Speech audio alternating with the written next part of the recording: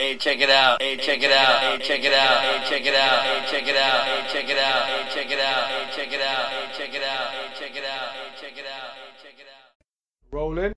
You're on the Nuclear Knucklehead Show.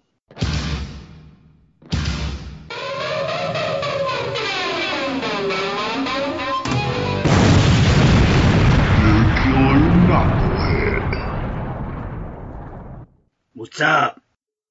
Oh, not a whole lot. Let me see if I can record this. It doesn't look like it, but that's okay. If I get a little bit from you, a little bit more sound, I can check out my levels.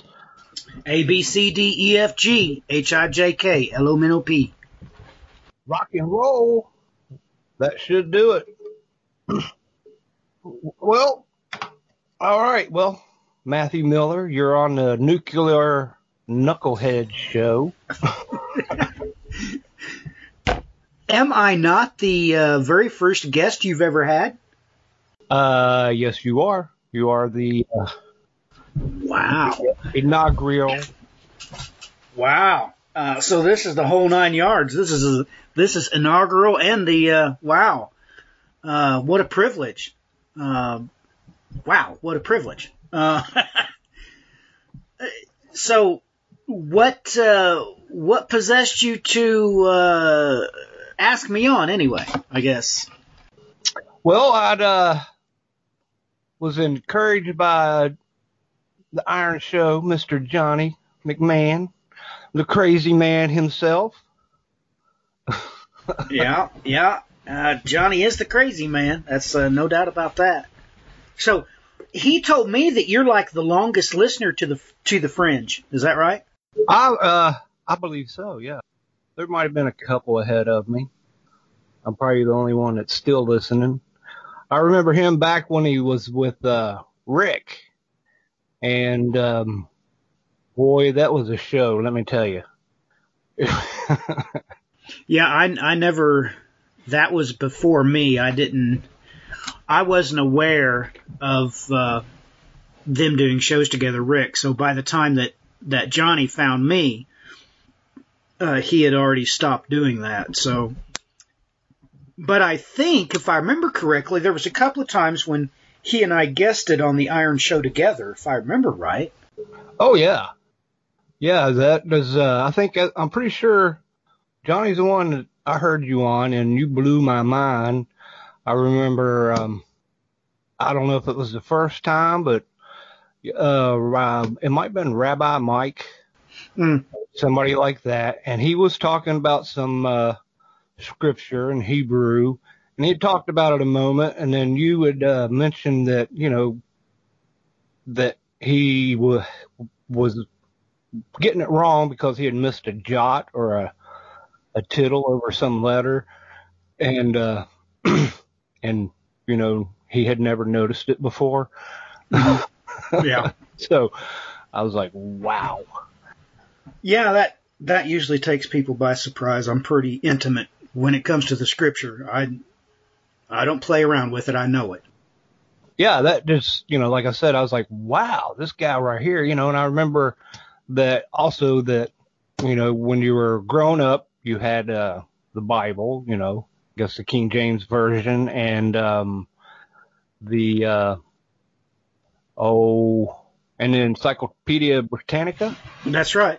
We had two sets. We had one set of Encyclopedia Britannica. The other was the World Book Encyclopedia. And I was like, wow, that was quite impressive. But then listening to you talking with Johnny and just both of you together sometimes just blew my mind. Like talking about the verses having, 3 different meanings. I was like, whoa, what is going on here?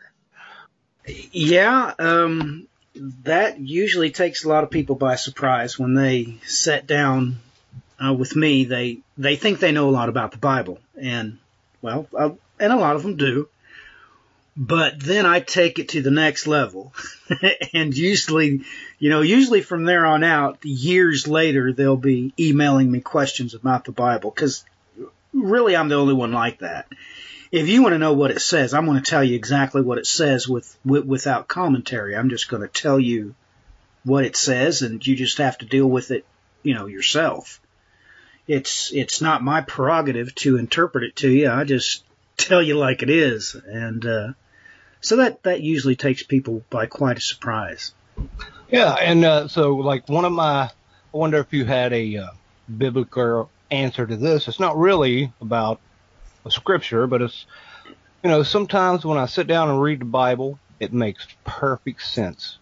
And then sometimes it is totally Greek, and I'm like, I should just put this down now. Mm-hmm. Well, that's because the Holy Spirit has to play a role in that. And this has happened to me my whole life. And it should be pretty familiar with everybody, because everything is only beautiful in its time. Thus saith the Lord. That's what God says. Everything is only beautiful in its time. And if you are copying an attitude, or you're not familiar enough with the scriptures, or you're just not in the right place in your life, you're not going to understand it. You just won't. He'll just hide it from you. And when the time is right, you'll get it. You will get it. The only thing required is you have to believe it. Once you believe what it says, eventually you will understand it. I found that to be the case over the entire swath of my life with everybody I've encountered. Now, most people, whenever they first get in contact with me, or perhaps they wind up in my Sunday school classroom or something like that, a lot of them think they believe the Bible when they don't. They really have never put themselves to the task. And, you'll ask them, well, so if you believe the Bible, then you don't believe in evolution, right? And most of them, well, yeah, I believe in the Bible. I mean, it's one or the other. So a lot of people, their faith is more along the, lines of, well, in name only. I mean, they say they believe it, but not really when the rubber hits the road. You ask them, so you believe that, there was a great flood? Well, I don't believe that. There was a universal local flood. So, some people, a lot of people, they say they believe the Bible, but they really don't. Right. And I've experienced that, and luckily, I believe, and so, at this point, I guess, but I do understand that, that sometimes, though, I'm like, okay, and, and I'll put it down. I'm like, I realize my head ain't right at that moment, but I do believe. Oh yeah. Well, that's what you should expect. If you believe it and you're not understanding it, it's just not the right time. You will. Give it time. You will understand it. You're just not in the right place yet. You're not old enough yet. You haven't had certain experiences that God needs you to have before you can understand it. And there's nothing wrong with that. I mean, we can talk about scriptures here tonight that, well, I don't necessarily understand. Oh, I believe them. You can take them to the bank. That's for sure. But do I understand fully what they mean? Not quite. Right. And, some of my non-believer friends will, always bring up the contradictions and things like that. And I'm like, well, if you're getting a contradiction, you're not reading it right. You're not really on board with what's going on here. Right. Look, you can drive Mack trucks through all the holes in English translations. Let's take it to the Hebrew. Let's take it to the Greek. No, sorry. It's bulletproof. Right. Yeah. And I'm with you on that. You're the one that made me believe in, you gave me, I don't know, some extra faith, maybe. Like, I'm like, okay, sometimes, you look for those teachers, those people that can guide you, and and you're one of those that right away from the beginning, I'm like, oh, okay, this guy's for real. This is not some snake oil salesman going on here. Well, that's another thing that usually takes people by complete surprise with me. I don't I'm not trying to sell you anything. I have nothing to sell you. I'm point blank in your face, point blank range, and I just pull the trigger right in your chest. This is the way it is, and I'm not here to fluff you. I'm not interested in fluffing you because God didn't fluff me. Most of the time, he took me out to the woodshed and let me have it. But as far as fluff, no, I never got any of that. So, yeah, that takes a lot of people by surprise because a lot of people inherently know that a lot of preachers and teachers are, in fact, snake oil salesmen, and they really are. Yeah, I'm amen to that. And that's too bad. But it really is the truth. So most people, especially those people that are not inside the church, they have every good reason to not trust a preacher or a teacher. And that's just what it's come to nowadays. Yeah, I tell my friends about, having discernment to know better. That's part of the holiness, I guess, or the Holy Spirit. Well, that's really the most important thing. I mean, all that I can do with the Bible, all I have done with the Bible, is insignificant compared to what you just mentioned about the Holy Spirit guiding and directing your every move. Because this is a most grandiose chessboard in front of us called creation. And at the end of the day, you have either been called according to God's purpose or you haven't. And you have to choose that every single day. I mean, let's just take, for instance, at work today. I had the opportunity to screw off for about 12 minutes because I wasn't supposed to leave until 5. I was done with my job. I could just screw off for, it was about 12 minutes. Did I? No, I went and clocked out. And yeah, I'm going to be short on my paycheck, but that's the way it is. I'm not going to be tempted with 12 minutes of screwing off on somebody else's time that I didn't earn, because you can take this to the bank. Everything I've ever done, I earned it. Rock and roll. Rock and roll. So, life has to be lived, and it can only be lived with thoughtful prayer about what God wants you to do. And that by far outweighs everything that I know about the Bible itself.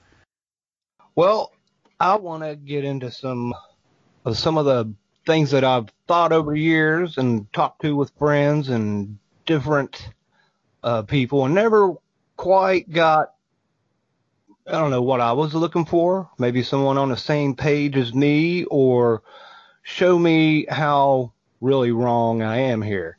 And the first one will be right up in the beginning with Genesis. And, as a child at 10 reading it, I was like, is there two creations? Was there two different Adams and two different Eves, or am I getting this all wrong?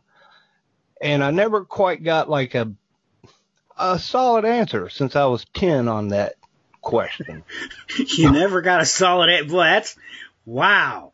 You never got a solid answer as to whether there was two creations, huh? Well, yeah, and that, yeah, I suppose, the way I read it, it seemed like the story of Adam and Eve kind of came in twice.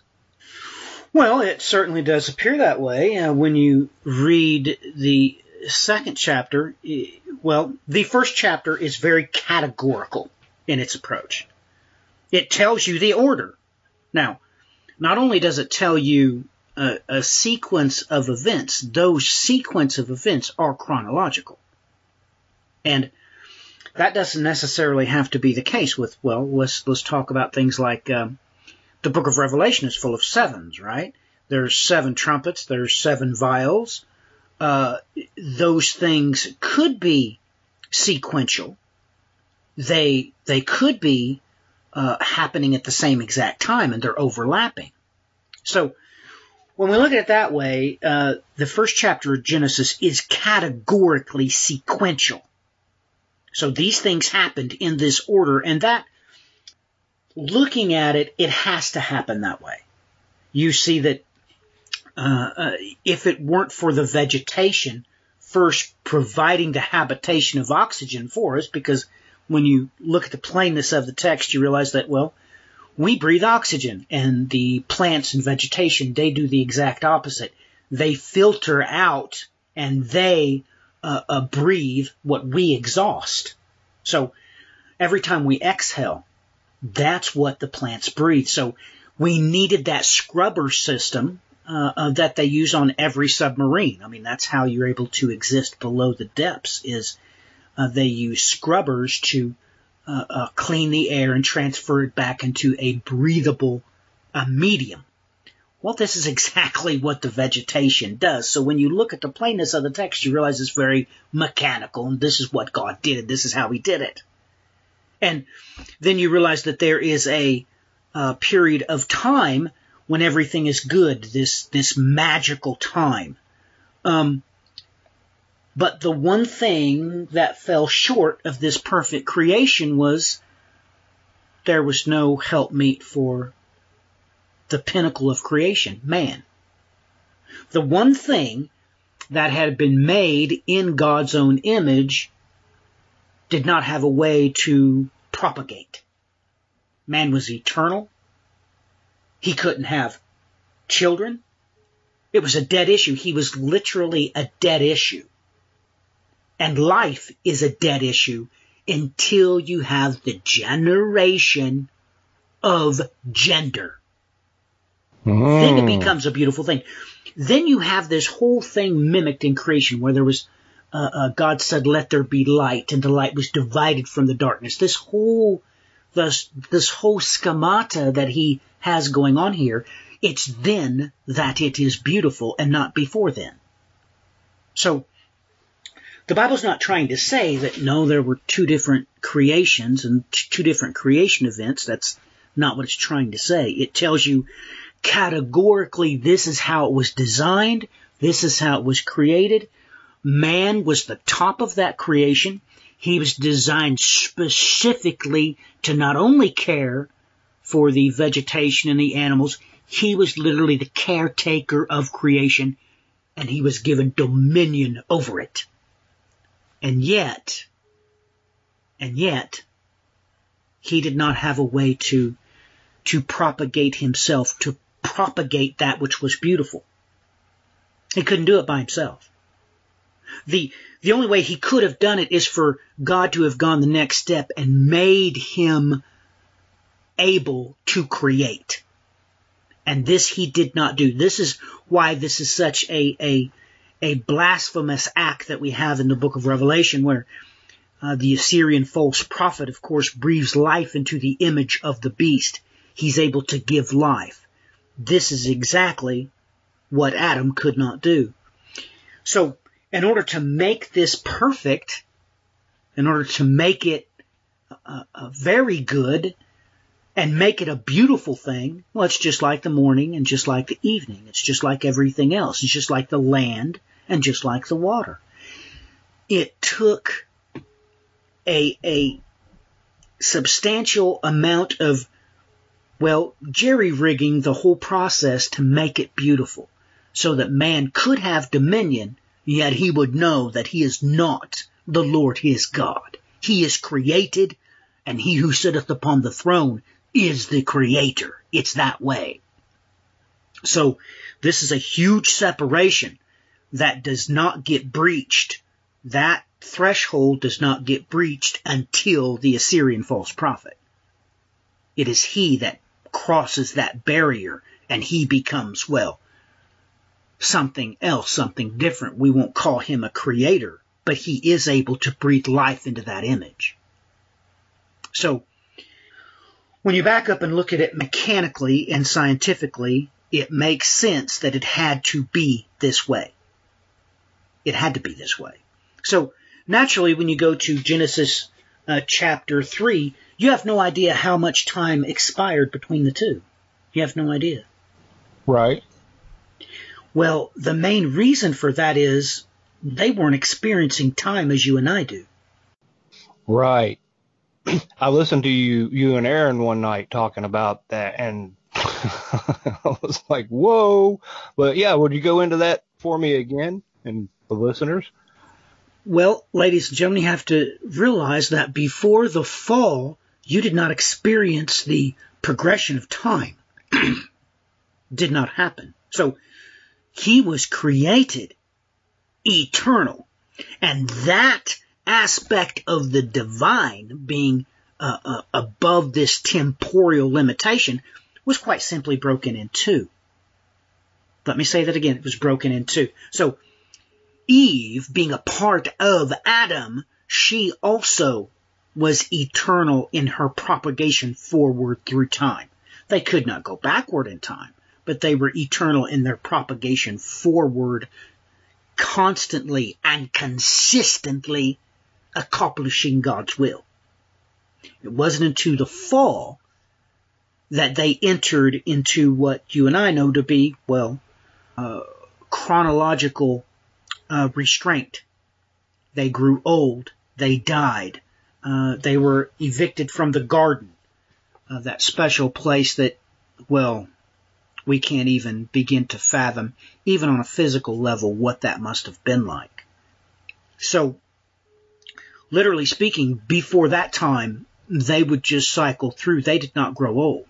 They were literally at the apex of their physical being, which for Adam, that probably would have been about 18 years old. And of course, for Eve, that would have been about 24. We've known that for quite some time, that the pinnacle of the human condition is for males, it's about 18, and women is 24. They stayed there. They would have stayed there if they had not fallen, if they would not have violated that covenant to be created according to God's purpose and fulfill that purpose. And of course, they had no idea what was coming. Especially Eve had no idea what was coming.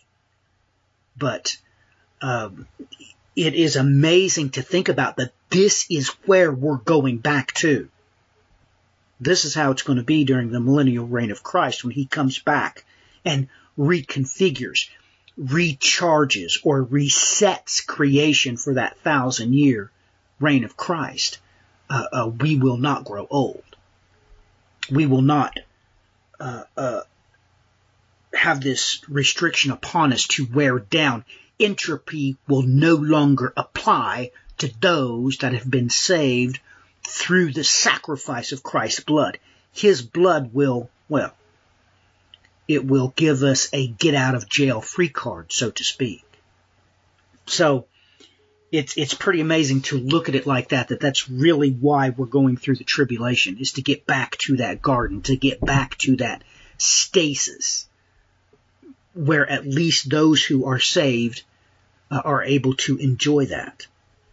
And it is the reversal of Eve's choice. Eve chose to sin.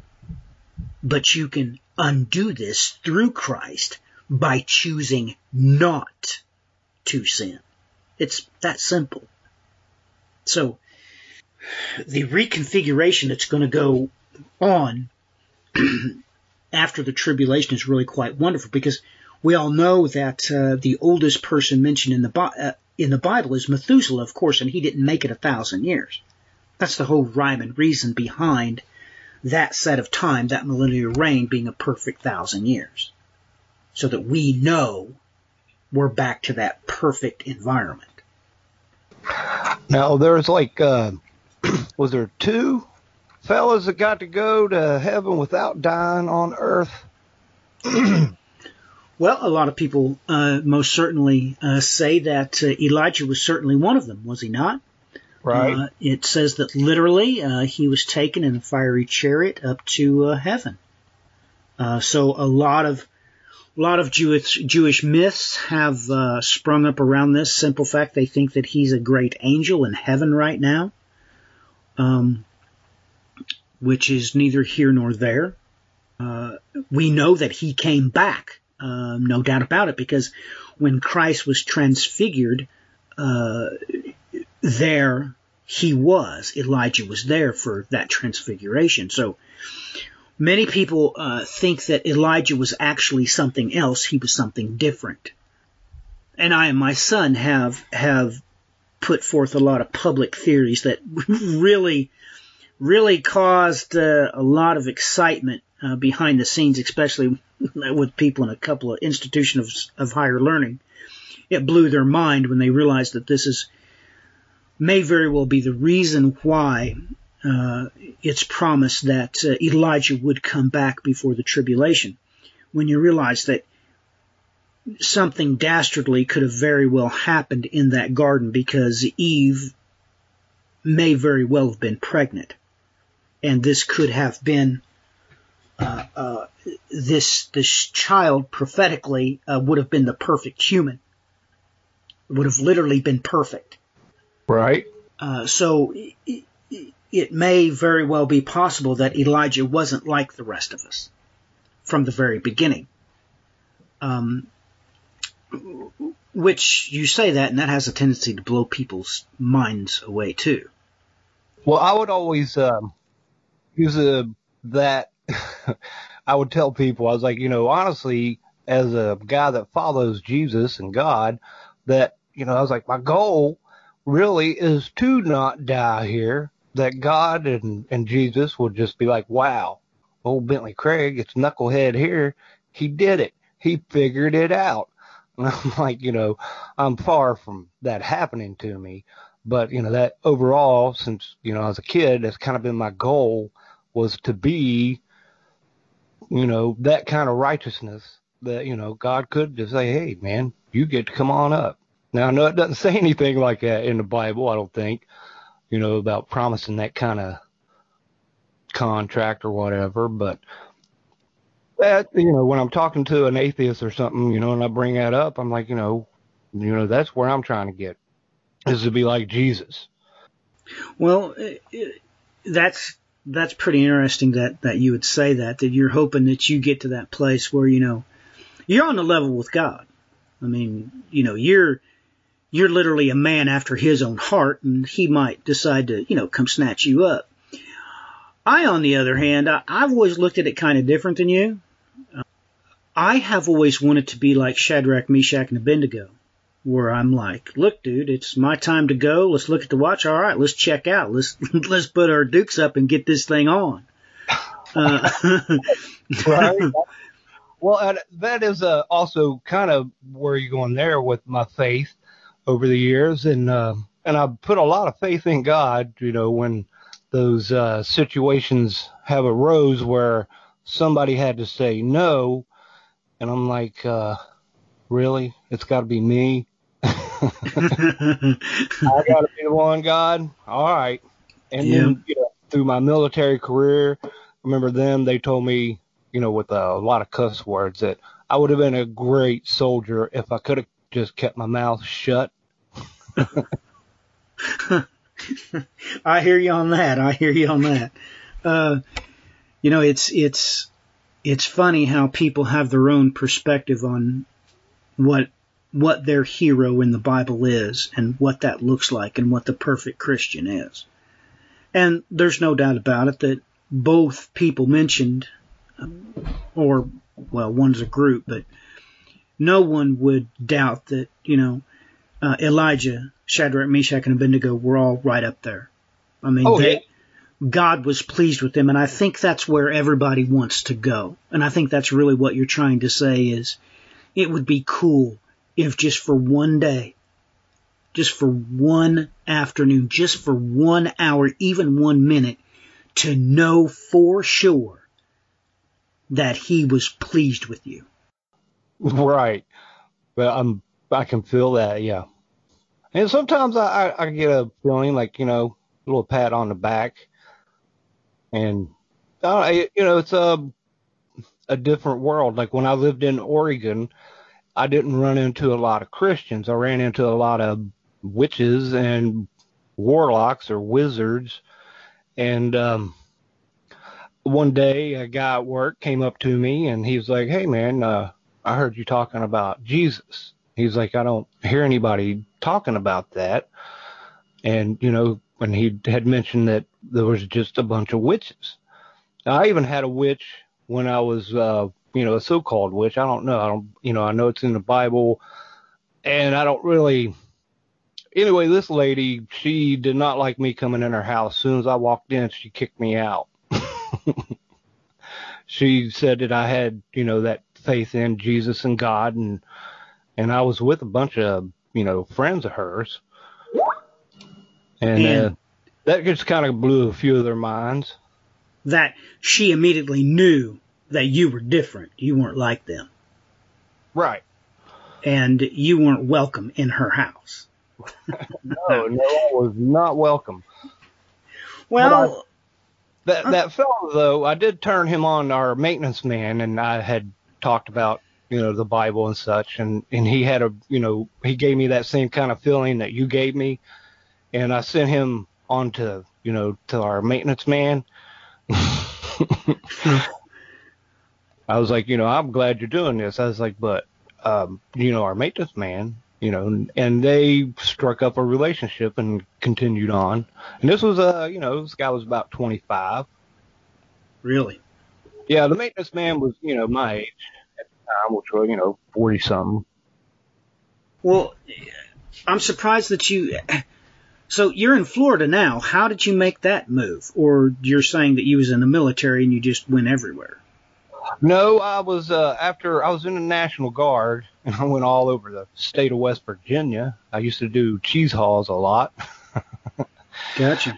Went up to Canada and found out that Canadian generals are exactly the same as American generals. We won't go into that right now, but luckily I was a private, and there really wasn't much they could do about it. But I roamed around America. I went out to Utah and ran in the canyons and was trying to discover some history about the ancient American Indians that were around. And I did see in one canyon it looked like to me it was a menorah, but it was upside down. Really? And it was around some painted, what I call ghost figures. They were like the painted on ones, not the picked in. They're, the pictograph, not the pectoglyph. Yeah. So. Yeah, that was I was like, wow. And that was in there was also like a millstone up there, also a big giant boulder that you could tell had been where they had milled out their corn. Really? Yeah. So you just basically him-hauled around the United States. Is that what you're saying? Yeah, I kind of lived in around real beautiful places, and finally I'm settled down now in Florida, which is really hot. Yeah, I was going to say, if you was at a lot of beautiful places, I don't know why you'd wind up there. I mean, Oregon's pretty nice. It's really beautiful. Oh, it was. I was up in the Cascades in the Ashland, Oregon area. I was about 8 miles up in the mountains. Really? You're 8 miles up in the Cascades? Yeah, 8 miles back, I guess, from... So, let me ask you a trick question. Okay. So did you see anything funky in the sky? In Oregon, no. But in a funny twist on that, when I first moved into this cabin and I was living in, I could look across the valley and see the other mountains. I can't think of the name of them. But I walked out that night and it looked like a actual UFO from what was it? That old 70s. It looked like a UFO with the colored lights and everything. And I was like, no. Blink my eyes a moment. And then I realized it was the ski resort across the valley. So you've never seen any UFOs, huh? Well, I saw some different kind of crazy lights in Utah. More like the stars kind of doing crazy things, which, I spent a lot of time doing that. But when I was up in Canada, I did see some orbs. And I was in the military at the time, which I actually went on the books at the time as I didn't see anything. Really? Yeah. Now, why is that? Why did you say you didn't see anything? Well, me and the first lieutenant who was in a captain's slot, and I'd never made it above the rank of private. I made it to E3 for a moment before I was knocked back down because, I couldn't keep my mouth shut. Right. But I had a lot of MOSs or an OJT'd, and at one point I couldn't get kicked out because I had too many jobs. Gotcha. But when the guy that was with me, we were in New Brunswick, and we were just, I was with a transportation company, and we were doing, before it was GPS, we used a map and a compass, and we were practicing our skills and driving out in the middle of the woods and finding a bundle of sticks and throwing it back into 5-ton or deuce and a half and marking it and saying we got this one, and we go find another one somewhere. And we happened to see this red, I want to say about the size of a beach ball that you kind of see through, and it was just hovering across the pine trees just across the top.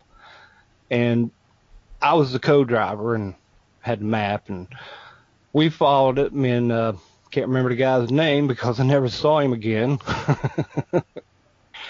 And but we followed this thing for a while, and we were finally getting off our map, and I told him, we're not supposed to be off of this map. There's a few things I did follow, especially when this LT he had a really bad attitude towards me. Gotcha. And so, we turn around. He's like, well, we're going to tell the LT. And I was like, well, I'm not telling him I saw an orb. And he's like, well, we're supposed to report anything we'd see, too. And I was like, well, no, I'm not telling him. I was like, he'll kick me out right here, right up here in Canada. I will find my own way home. Yeah. I was like, no. And when we got back, I guess he went and told. And then I got called in to DLT with these other two guys that were not in military suits, and they didn't really say anything to me except stand there with their arms crossed. And the LT was just screaming in my face to admit to what I saw with that guy. And I was like, man, I didn't see anything. And I stuck to my story at the time. And that was the end of that guy. And we never saw him again. Really? You never saw him again? No, he was from my hometown. He was a fellow from across the tracks, but, I'd run into him occasionally, and I never saw him. He was never at another guard meeting. Now, anything could have happened, you know what I'm saying, that I wasn't privy to, between then and there. But, everybody else, he wasn't there for everybody else also. Yeah, I was like, no, man, that LT was, yeah, I remember telling him, part of my keeping my mouth shut was telling him that he was a first lieutenant in a captain's slot. And I was like, and you're not supposed to be, I was like, dude, you're at the end of your career. I was like, you are probably the bigger screw up than me being in this spot right now where you're at in your career. I was like, you'll be out before I am. I'll still be here. You'll be gone. And that happened. And that literally happened. That literally happened.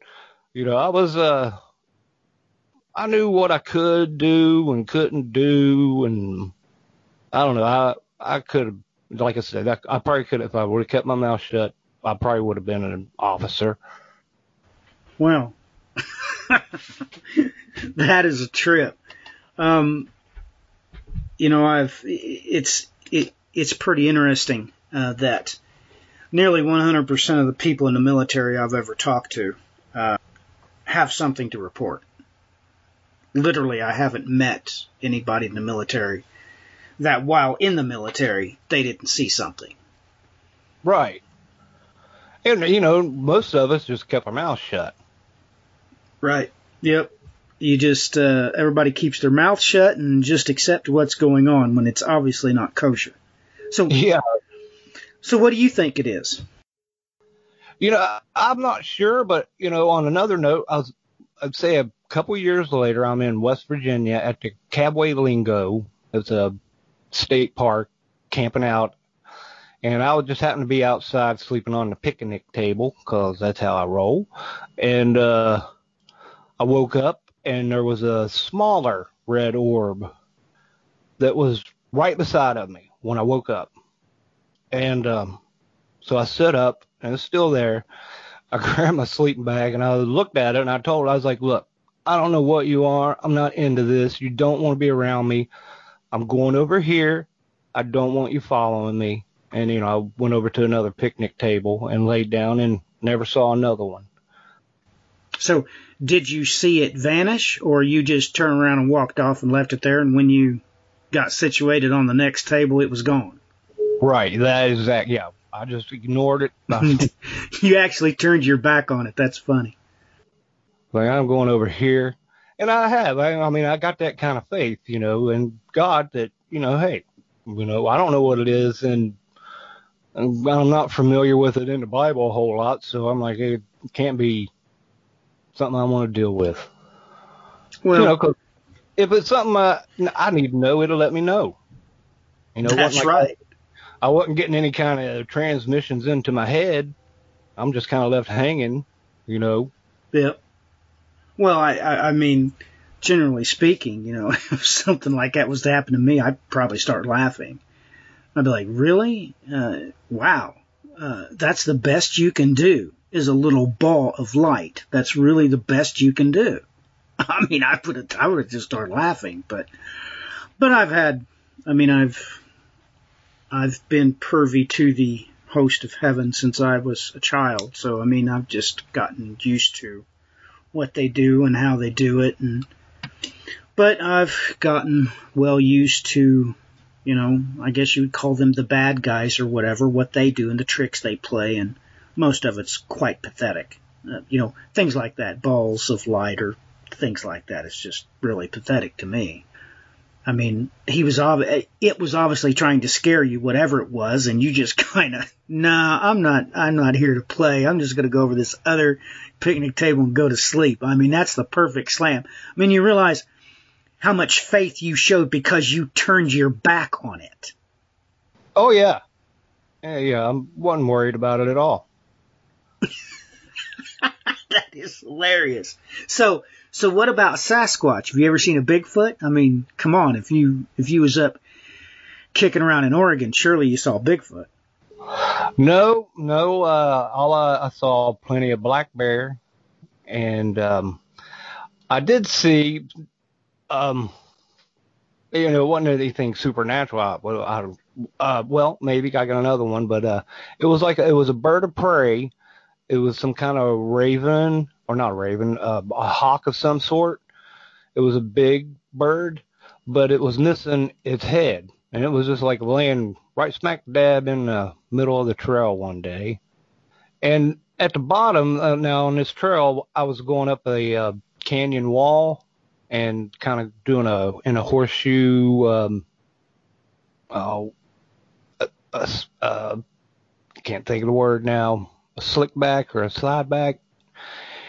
And anyway, I'm up higher, but where I found it, so I'm standing at the top of, but at the bottom of this canyon, I'd found a bunch of, like Barbie dolls and baby heads and things like that in trees in that same area.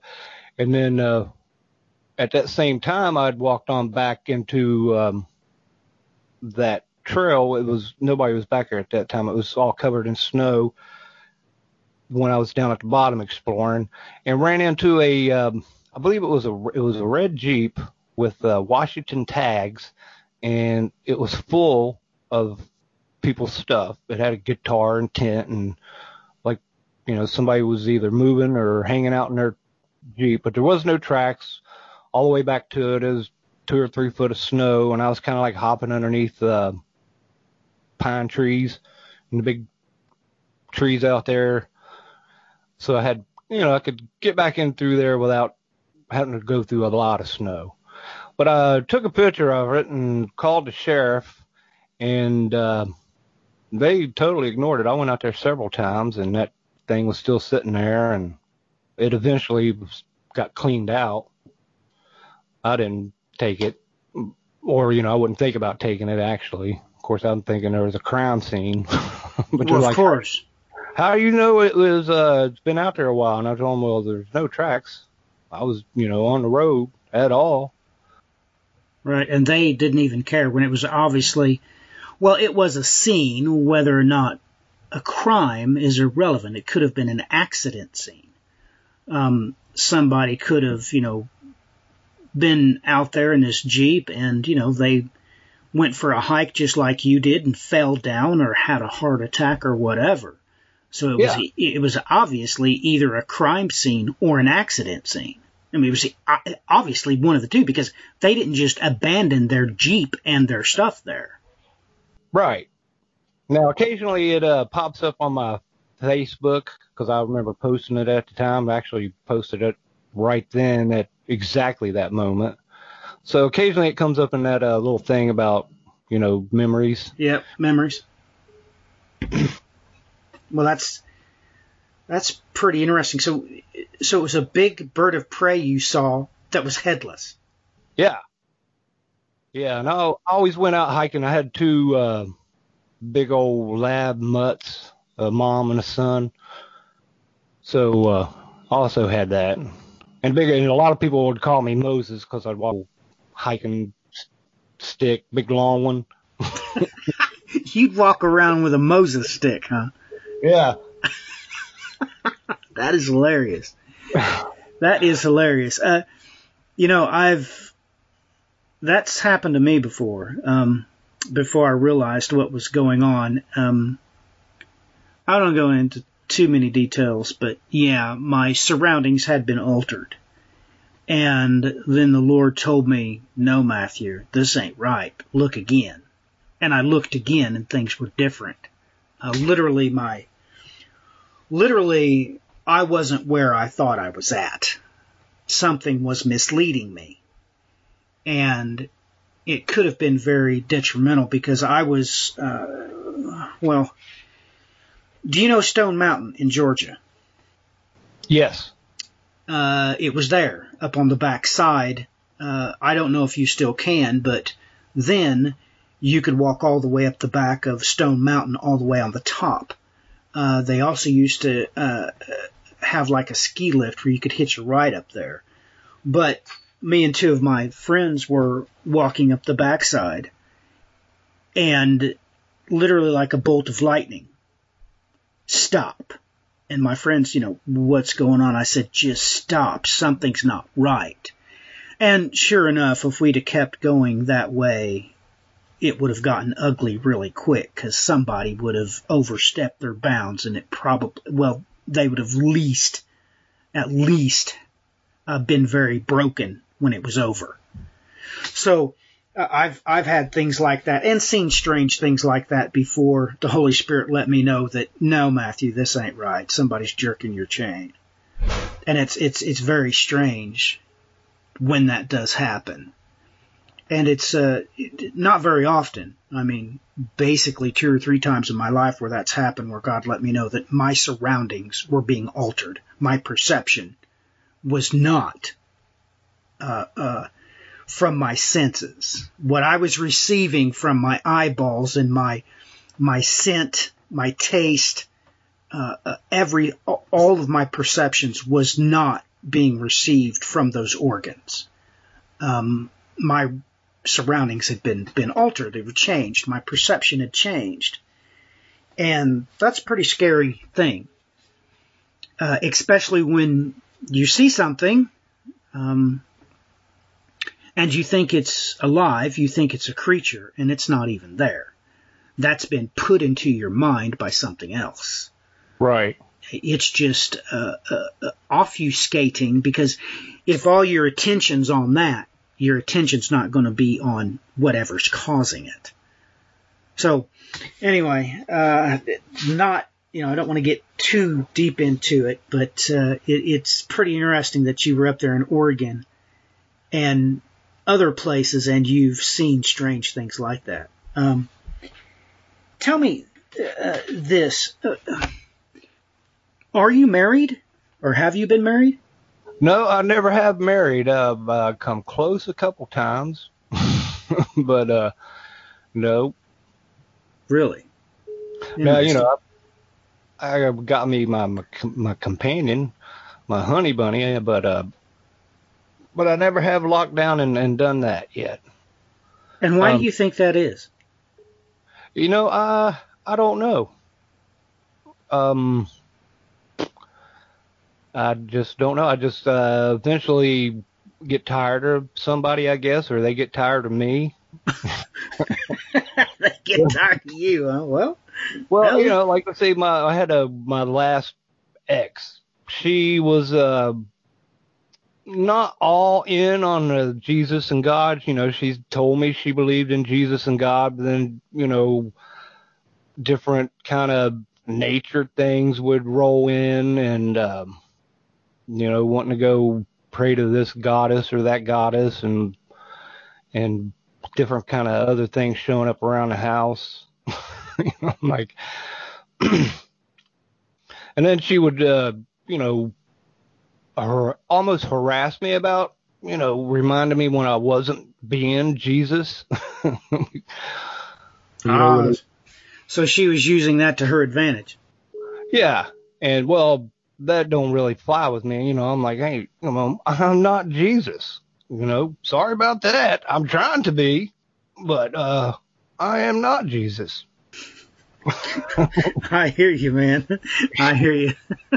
I've actually remember telling a few people in, we'll call them angry situations, where I was like, well, I don't know if you would ever go doing any praying, people, but if you do, just pray that I never stop believing in God or Jesus. You better hope I don't, huh? Yeah. All right, man. What else did you want to talk about? Shoot, we're down here to, we're going for 1 hour, right? All right, yeah. All right. How about one of my favorite ones here is the old, the first thing that Jesus says in the King James, in like Matthew 3:15, when he says, and of course this is the King James, and other versions say it differently, but I always thought it, as a young person, thought that the first thing that Jesus said was suffer. But it says, suffer it to be so now, for thus it is becometh us to fulfill all righteousness. And I thought that was such a mind-blowing verse, and probably never really fully understood it. Like you said, it's going to be probably different in Hebrew or the Greek. Well, yes, it certainly is, because this is very hard to translate in English. But basically, yeah, that's what he's coming across to say, that yes, I am permitting this, and you should permit it, because the Greek is not like English. But basically, it's the case here is we are permitting this at this time. So only now we're going to permit this, because it's to fulfill the rightness, or the thing that's supposed to be done. The thing that's supposed to be done. So literally speaking, yes, Jesus is saying here, well, yes, I am the Son of God, and nobody should be baptizing me. But this is an act of absolute submission that I'm permitting John to baptize me. So this is critical to the time that, well, we just talked about this at the beginning of this program. It was a beautiful time. So he's literally telling you that this is a time-critical event, that it's a beautiful time for this to be done, and that's why we're going to do it. That's the whole point. So it's verses like this that catch people completely by surprise, but Yeah, that's the only way to really translate this in English is exactly that way. He's permitting it at this time. It's a beautiful time for me to be baptized. Here's John. We're going to have John do it. Am I greater than John? Yeah. So, literally, there's been times in the classroom and I used this verse as the example as to everything having to happen at a beautiful time. Because you have to realize this. Have you read the next verse? Well, yeah, but I got it up here. And, go ahead and read the next verse then. And let me get my. All right, and then he finishes it off, and then he suffered him, and that would be John the Baptist baptizing him. Mm-hmm, that's right. And then it goes on, and Jesus, when he was baptized, went up straight away out of the water, and lo, the heavens were opened upon him, or unto him, and he saw the Spirit of God descending like a dove and lighting upon him. And lo, a voice from heaven saying, "This is my beloved Son, in whom I am well pleased." So let me get this straight. You never realized that that verse was talking about it being a perfect time, and you thought that these verses were separated, because literally this is exactly what happened. You realize these, from verse 13 to the end of this chapter, it's perfect timing. John was in the right spot at the right time. He was baptized at the perfect moment. That's literally what it says. It says he went up straight away out of the water. You've seen that, right? He went up straight away. Well, when you look at this in the Greek, yeah, literally, that's what he's saying here. It's uthos. Uthos. It means straight away, right now, immediately. It means this instant. And you never put two and two together that literally this is why it was a beautiful time. No, I never really saw it like that. I kind of... Well, why not? I had I had a different take. And then what happened here is a while back in the, 92, I started writing down just the words that Jesus said and left out everything else. And that verse to me, and I probably explained it wrong to people over the years, that, to me it kind of meant that, it's on now. I'm here and it's on. And being a Christian is not going to be easy. Not going to be easy. It's not going to be easy. I like your take on that.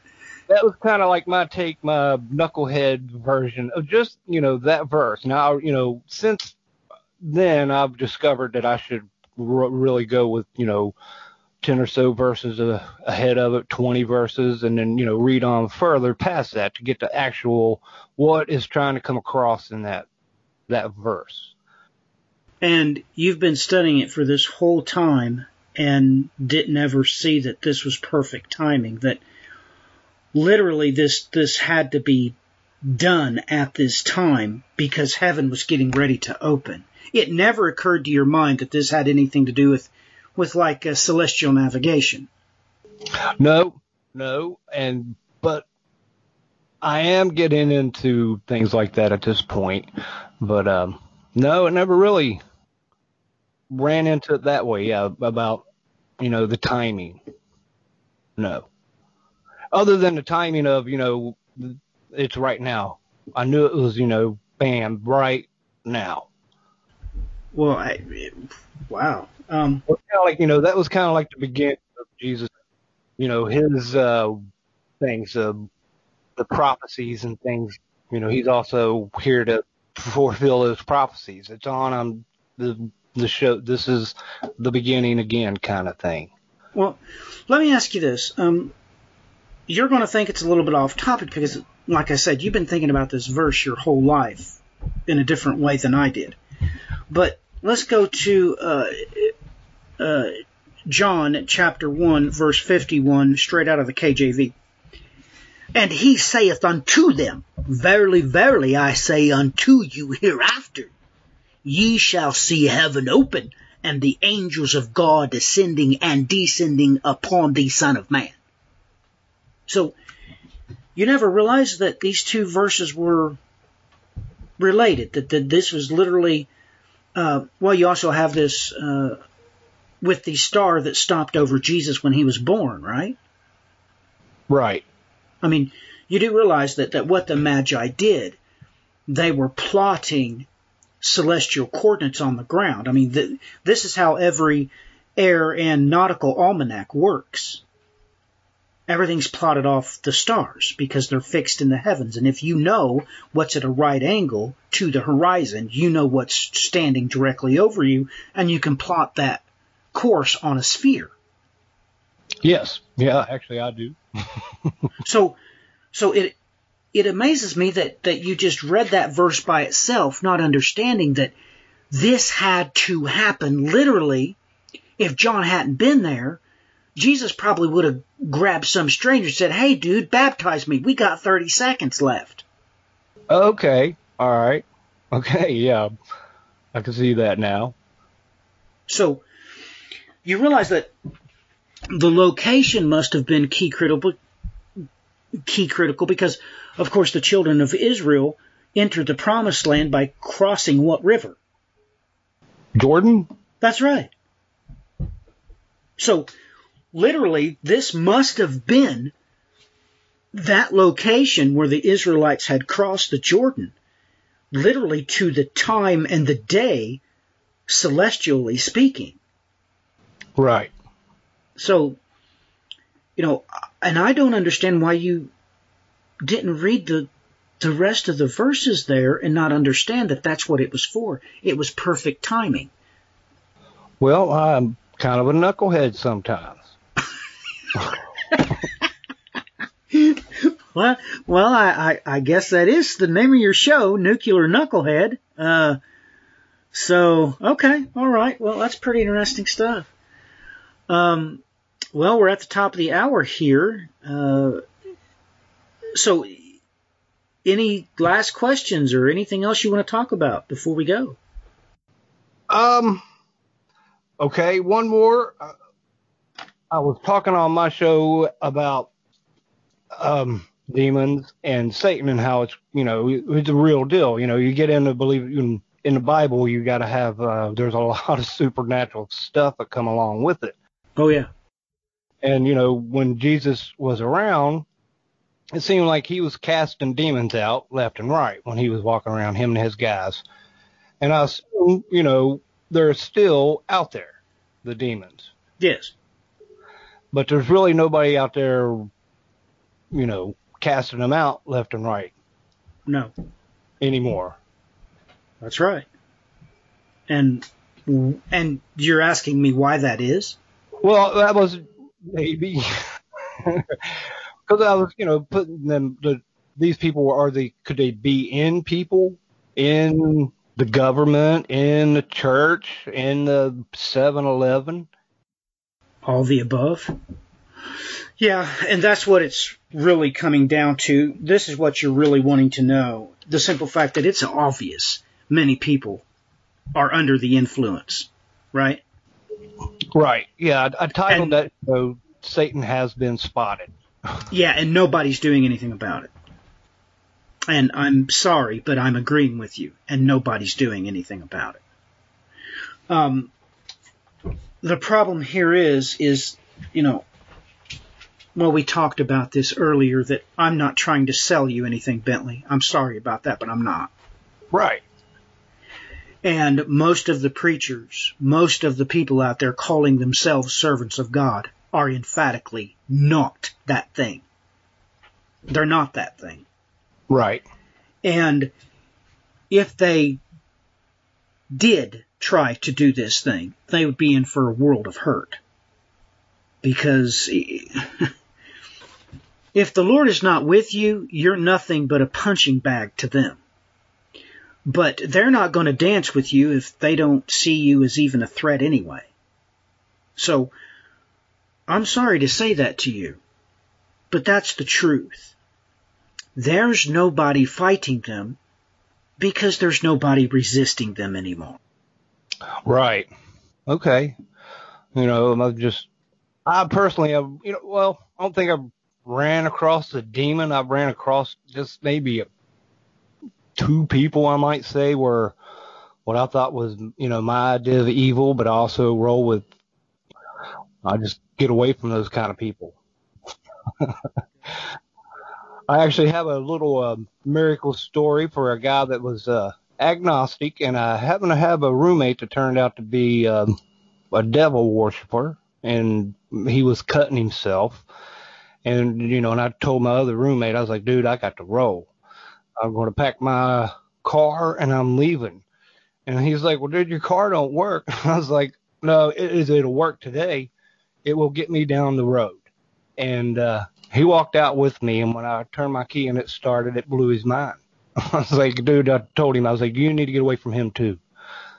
And that's the last I saw either one of them. Well, I'm still friends with the agnostic guy, but he's a Buddhist now, and we kind of go back and forth occasionally. But he did get away, and he said it got a little bit more creepier around there. But I walked out and started an old Honda hatchback and was gone. I hear you. I hear you. I've had some pretty extreme, very extreme situations like that where, unfortunately, that kind of stuff isn't happening. You don't hear of any deliverance going on, because if you did, you realize it'd be all over the front page news. It would literally be on CNN if someone truly was casting demons out of people and on a regular basis and healing and everything else like that. And the problem with that is that nobody's fighting them, and they know that. So, yeah, I'd have to admit I'm not fighting them as much as, just trying to do my own thing with God and Jesus, and maybe I just not around them, and I don't run into them most of all or most of the time, or maybe there's a lot more around me,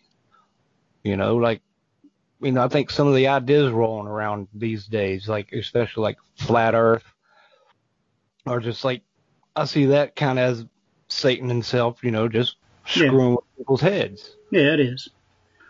Yeah, they're of want to do that. They love screwing with people. So yeah, putting their head. I remember sending you a question probably a couple years ago about the flat Earth, and you told me they were stupid. So I rocked and went with that.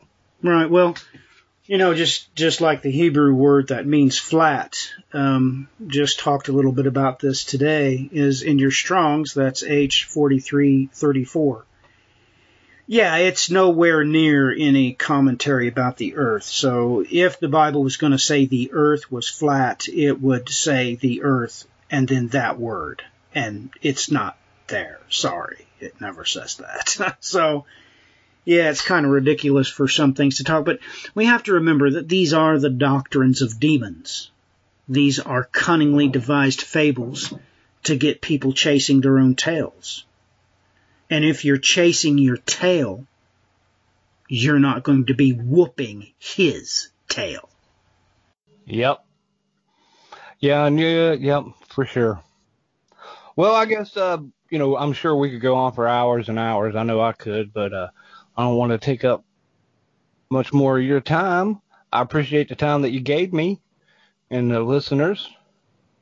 Well, you are most welcome. I had a blast. I always have a blast when I come on to talk about whatever. I mean, I enjoy just propagating the kingdom of heaven. So we didn't get too deeply into the scripture or Jesus, but we did propagate it. That's what I do. And that's what I do best. So I had a blast, but yeah, we're going to have to jump off here because I have another phone call in 15 minutes, or 20 minutes now. 20 minutes. So I'm going to have to get off and get ready for that because that's in a different language. So I'm going to be talking with some people in Europe. So there's going to have to be a translator in between us, but they need to know what the Bible says. So that's what I'm going to do. Well, go give it to them. I certainly will. Of that, you can be well rest assured. So I had a blast, Bentley. I really did. Thank you for letting me come on. Well, you're welcome. And thank you. All right. Well, I guess that's it. You have a lovely night. Tell them I said hi over there in Europe. I certainly will. God bless. Godspeed. Bye-bye. The in-dash OLED display in the Cadillac Escalade has 38 total diagonal inches of color display. So why do we give it a curve too? I guess you could say we like to bend the rules. The 2021 Cadillac Escalade. Never stop arriving. Hey, check it out. Hey, check it out. Hey, check it out. Hey, check it out. Hey, check it out. Hey, check it out. Hey, check it out. Hey, check it out.